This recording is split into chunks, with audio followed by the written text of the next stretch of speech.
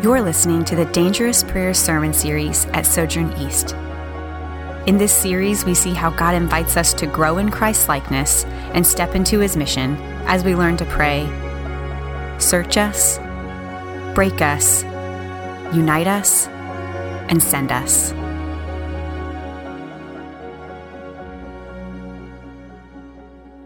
Good morning. Today's scripture is a Psalm of David, Psalm 139. O Lord, you have searched me and known me. You know me when I sit down and when I rise up. You discern my thoughts from afar. You search out my path and my lying down and are acquainted with all my ways. Even before a word is on my tongue, behold, O Lord, you know it altogether. You hem me in, behind and before, and lay your hand upon me. Such knowledge is too wonderful for me. It is high, I cannot attain it. Where shall I go from your spirit, or where shall I flee from your presence? If I ascend to heaven, you are there. If I make my bed in Sheol, you are there. If I take the wings of the morning and dwell in the uttermost parts of the sea, even there your hand shall lead me, and your right hand shall hold me. If I say, surely the darkness shall cover me, and the light about me be night, even the darkness is not dark to you. The night is bright as the day, for darkness is as light with you. For you formed my inward parts. You knitted me together in my mother's womb. I praise you, for I am fearfully and wonderfully made. Wonderful are your works. My soul knows it very well. My frame was not hidden from you when I was being made in secret, intricately woven in the depths of the earth. Your eyes saw my unformed substance. In your book were written, every one of them, the days that were formed for me, when as yet there was none of them. How precious to me are your thoughts, O God. How vast is the sum of them. If I could count them, they are more than the sand. I awake and I am still with you. Oh, that you would slay the wicked, O God. O men of blood, depart from me. They speak against you with malicious intent. Your enemies take your name in vain. Do I not hate those who hate you, O Lord? Do I not loathe those who rise up against you? I hate them with complete hatred. I count them my enemies. Search me, O God, and know my heart. Try me and know my thoughts. And if there be any grievous way in me, and lead me in the way everlasting. This is the word of the Lord. You may be seated. Well, peace be with you. I am really glad to be able to introduce this new sermon series for 4 weeks of dangerous prayers. It's interesting, we don't normally think of prayer as something dangerous. It's usually something that's seen, on little cards you get during Christmas with a baby. And it really is a dangerous thing as we would define danger. Because it's making you step into the unknown. When your prayers are in ways that God would direct, and in some of the ways we're going to look at today in Psalm 139, they truly are things of danger. And, when I've been talking to many of you as a collective church, the long grind of work and children and maintenance and extended family kind of leaves us kind of feeling like we're not able to pursue God in the same way we were early in our lives, where we kind of do what we want as the Spirit leads us. And what I hope to do today is just kind of start out down a road that we're going to continue for 3 more weeks, a road that lets us have our eye on Christ, the image of Christ, and not necessarily the image of Instagram, and, be able to go down this road with a map in one hand and a machete in the other. And there's brambles on this road, and this road of being able to grow in dangerous prayer is one that won't leave you unchanged and unbleeding, but I hope in a way that allows you to get the contentedness that comes with the life well done serving Christ. So let me pray and ask the Lord that He be with us here today. Father, I thank you. I thank you for your care I thank you for this message from Psalm 139 today. I pray, Lord, that would work within our hearts, that you would grow us in a knowledge of you and ourselves. Let me pray. Amen. So, we love to travel as a family. So every 2 weeks during the summer, I try and take off and take the whole family somewhere, both kind of educational and exciting. So this summer, we went to Croatia, which is in Eastern Europe, and in there, Plitvice National Park, which I don't know if you've even heard of it before. It's this series of 16 cascading lakes with 90 waterfalls. Some say it's the most beautiful national park on the earth. Yeah, I can see why they say that. And some of you might think it's crazy to pack up 11 children, and I think close to 26 bags, and load them on an airplane and fly them over to the other side of the world. And you would be right. It is crazy. But it's also ridiculously fun. And one of the things we do typically is try and hit parks like Plitvice. And one of the things that always happens is we pull in and we go to the visitor center, and I get this map. And you know, I'm looking at the map and just saying, okay, well, what's my reference point? How do I orient myself on this map so I know where to go from here? Because we know any journey starts with knowing where you begin. And that's no different than the good and faithful life that Christ calls us to. So our goal here in this short time is just to encourage you to pull out the map of your life, which probably looks as obscure as these maps you get a lot of times at the park that looks like they're made by 2-year-olds with no sense of scale, and equip you to search out with the Lord to reveal, where am I at on this map? He knows all the answers, and he also knows that the journey of finding those answers is part of the answer. So, where are you as you turn your life kind of back and forth in your mind? We often run so fast that maybe you never have reflected on that. The Greek philosopher Socrates culminated his work in philosophy with this very short saying, but profound. The unreflected life is not worth living. That is probably too strong for us, but he makes a good point. I believe that the Lord wants us to search out where we are with regard to how he has made us, the experiences we have been given, who he is, and where he's taking us. If we want to see that awesome hidden waterfall in the national park, we are not going to find it by throwing the map to the side, flooring it through the park loop. The stuff along the park loop is always crowded and commercialized and unsatisfying for those that want a truly natural experience. We're going to have to understand the map, understand where we are, go find, hey, this one's 3 miles off the road, and we're going to have to trek through the woods to get there, but let's go see it. It's going to be awesome. It's funny, when I was putting this sermon together, I was struck how important the word search is to us today. And what company illustrates that more than Google? You know, I Googled, it's now a verb, to find that Google receives 63,000 searches per second. I mean, just think how many searches even from the beginning of this sermon has gone on. Every day. And that translates to like 2 trillion a year. You know, I was listening to all our Christmas discussions with our extended family, and, you know, every one of them ends with, I don't know, let me Google it.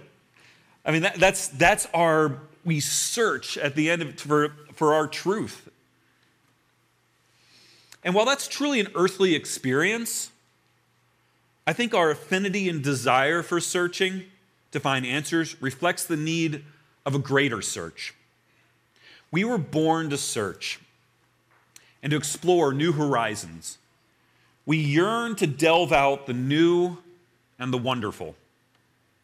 What greater mystery is there than the depths of our soul and how it relates to God. There is no greater mystery than that, and no greater adventure in finding an understanding of that. Yet we have very few tools to accomplish that search in a deep and meaningful way. For most of us, the beginning of our spiritual search began with the Bible, whether we came to faith later in life, like myself, or were raised by Christian parents. Once we have at least a passing knowledge of the Scriptures, we start to ask, how does this all go together?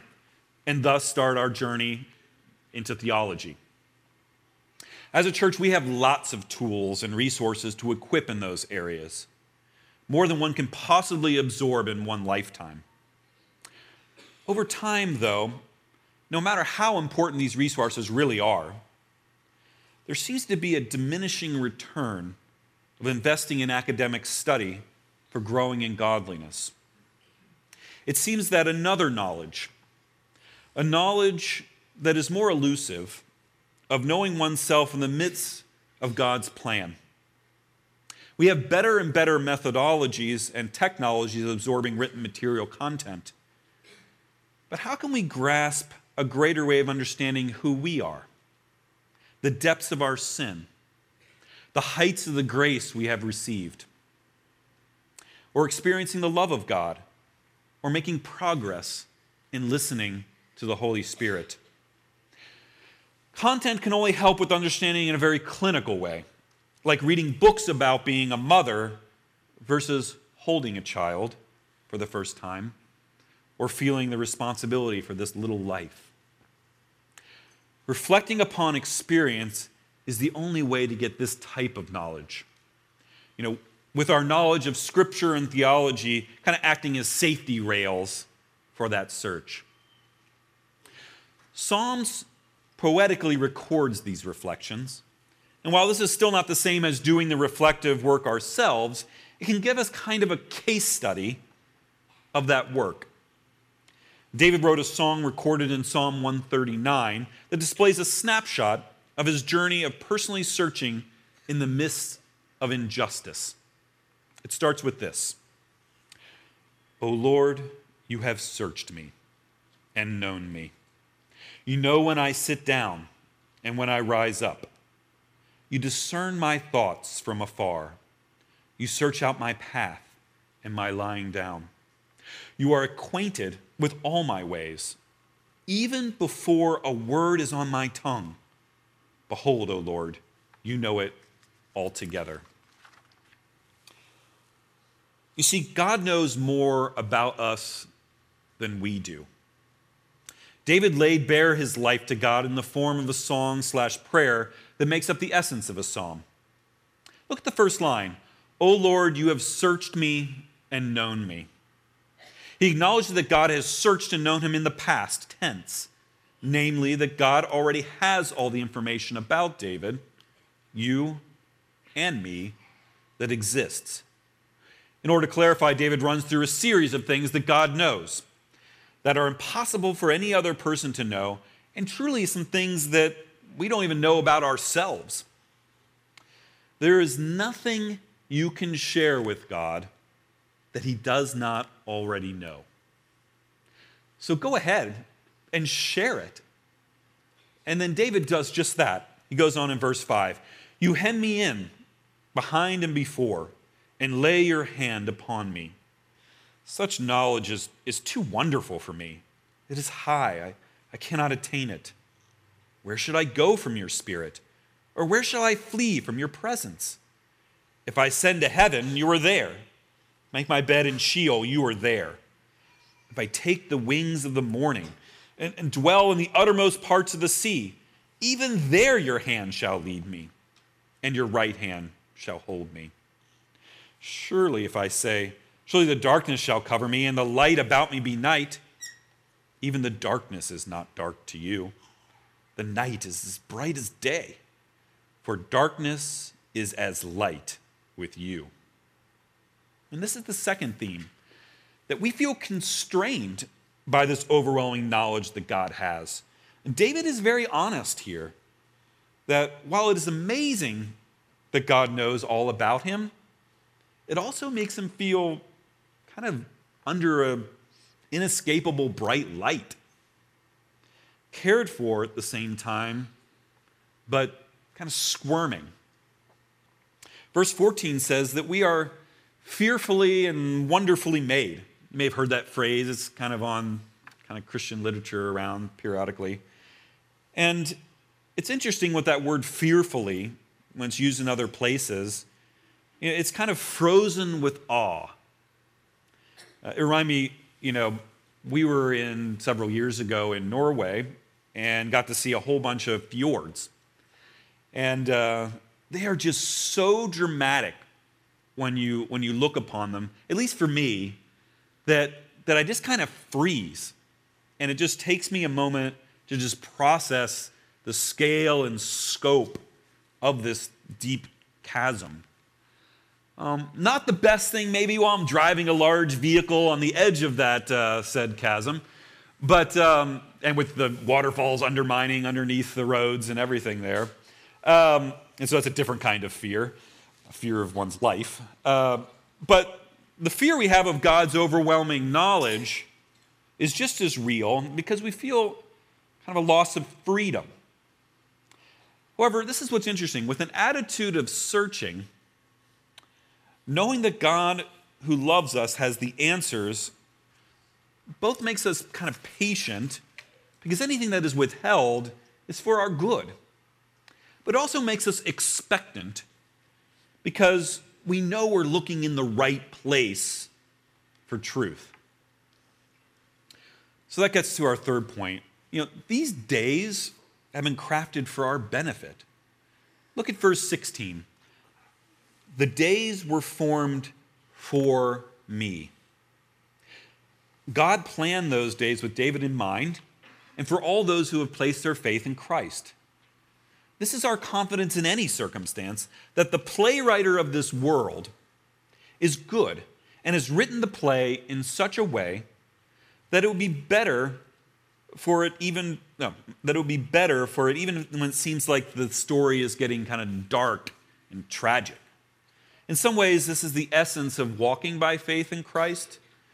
In a real practical way, we can be excited about every day as it goes by, because even when something we dread is coming up, we know that God has authored this day and that He'll bring about something that is good. Honestly, many days that's really hard to cling to. It just doesn't, it's almost impossible. And it's important that we express those feelings to the Lord too. When we feel emotions that we don't ourselves understand. And David does that right here, verse 19. Oh, that you would slay the wicked, O God. O men of blood, depart from me. They speak against you with malicious intent. Your enemies take your name in vain.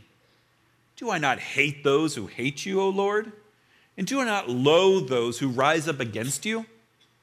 I hate them with a complete hatred. I count them my enemies. As you may have guessed, expressing feelings honestly is part of the searching process.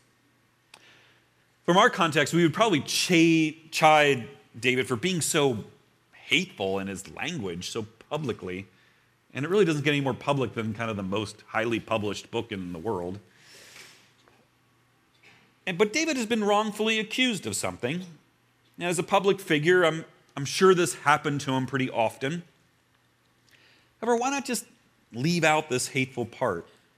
It's kind of embarrassing when your main hero of the Old Testament kind of breaks something as foundational as loving one another.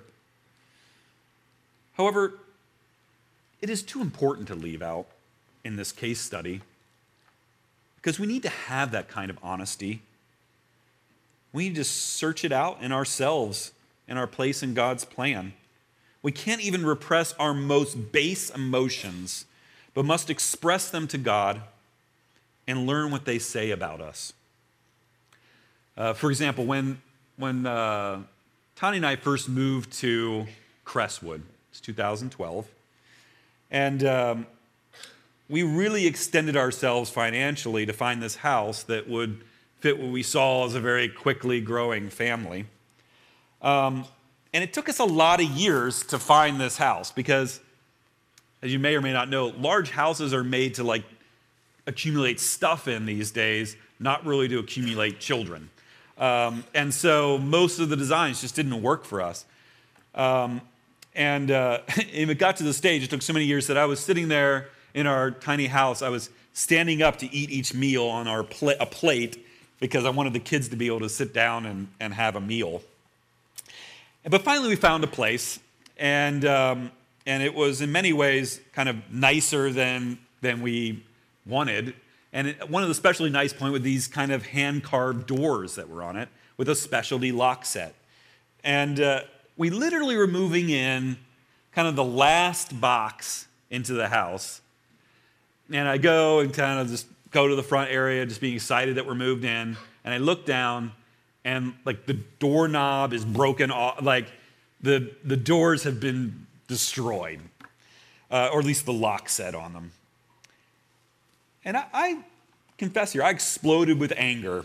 I lined up the kids and yelled at them that they were going to drive us into utter poverty as they parasitically and systematically destroyed everything we owned of value. And really let them have it in a way they didn't really deserve. And then with later prayer and searching, I thought about that event and realized that was just a door lock.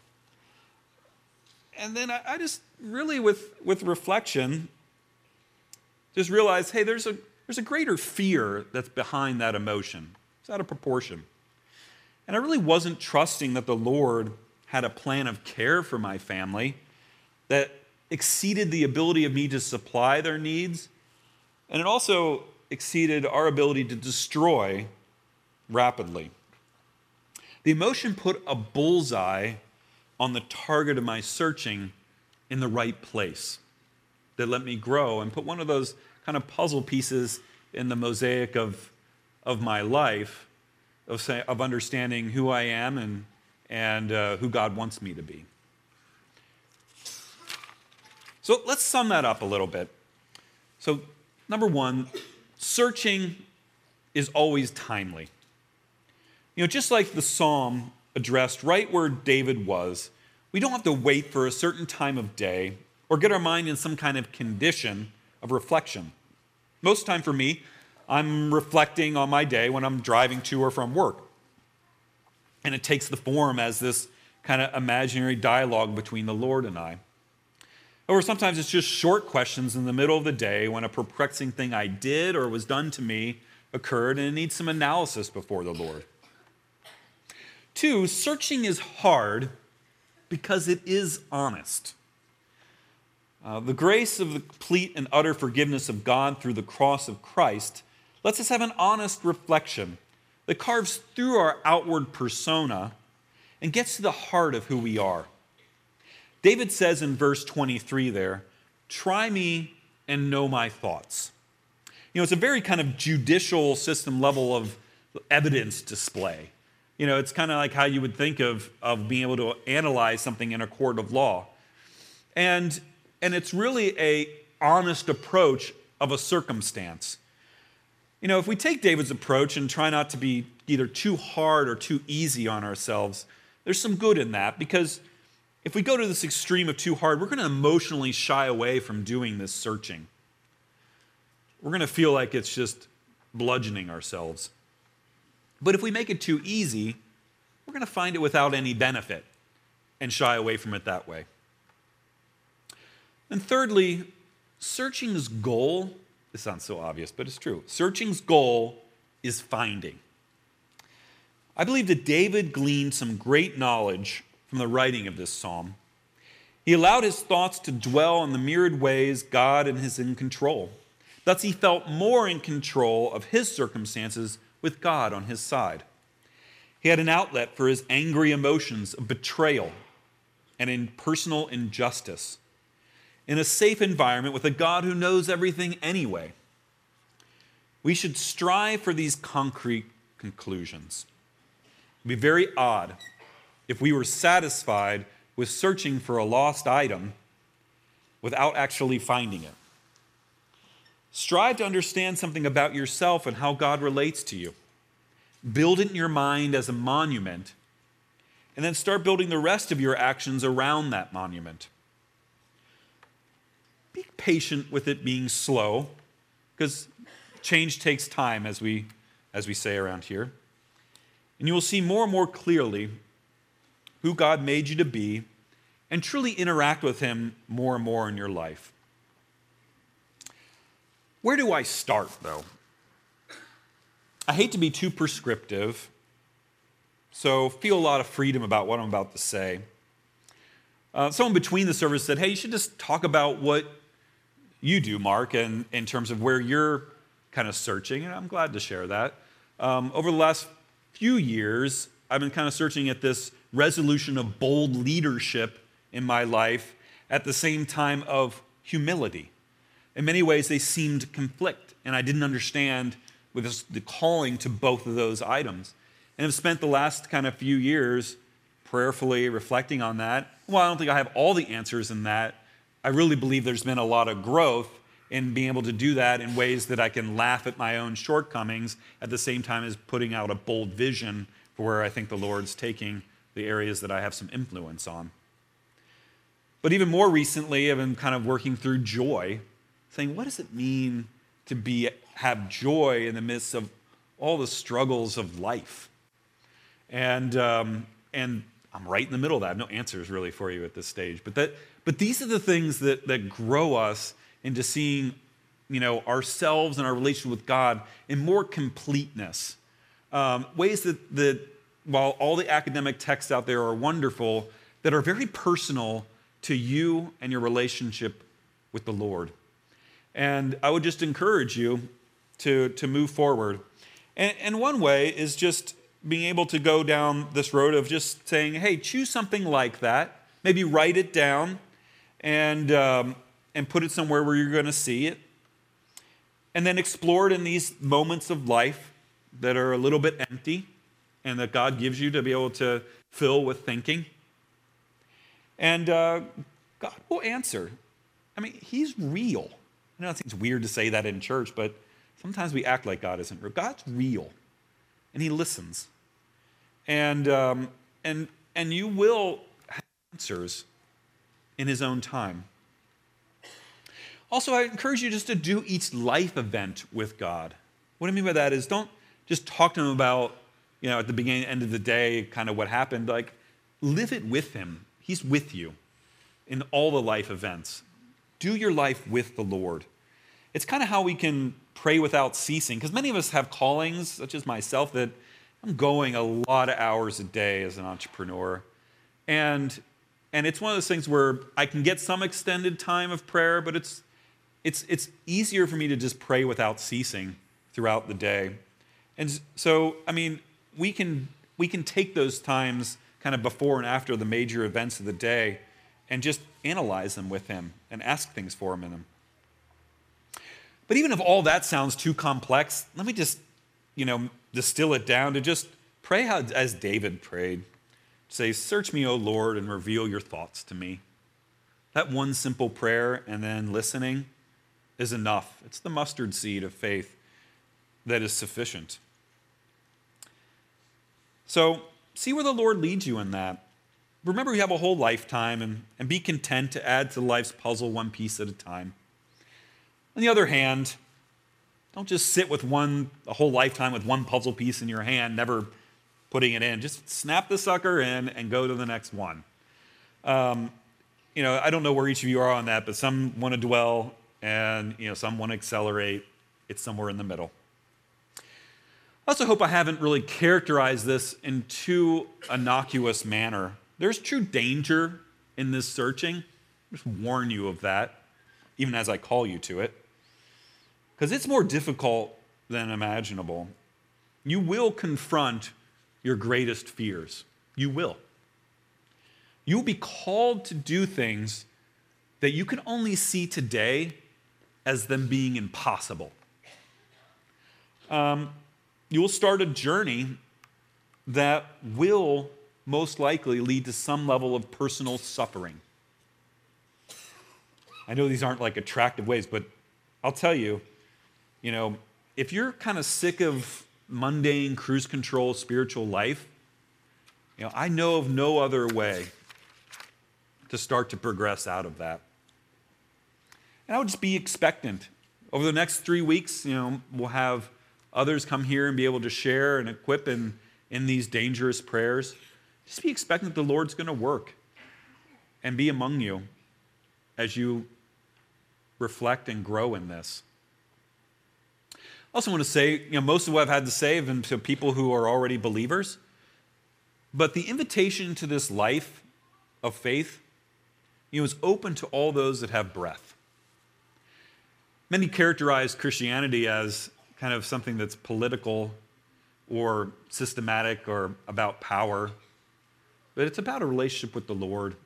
It is about the spiritual life. Many today look to Eastern religions as spirituality, but the spirituality of Christianity is true, right, and aligns all parts of our mind and heart together into a true spirituality that relates with the true God that is there.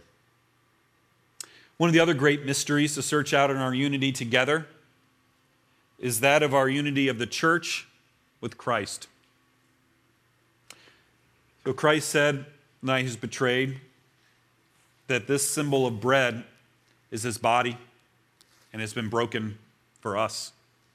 He also raised a cup and said, this wine, or grape juice as your conscience permits, has been poured out, is my blood, has been poured out for you. For those of you who call yourselves Christians, come up and partake in this unity. If you're not, partake in Christ.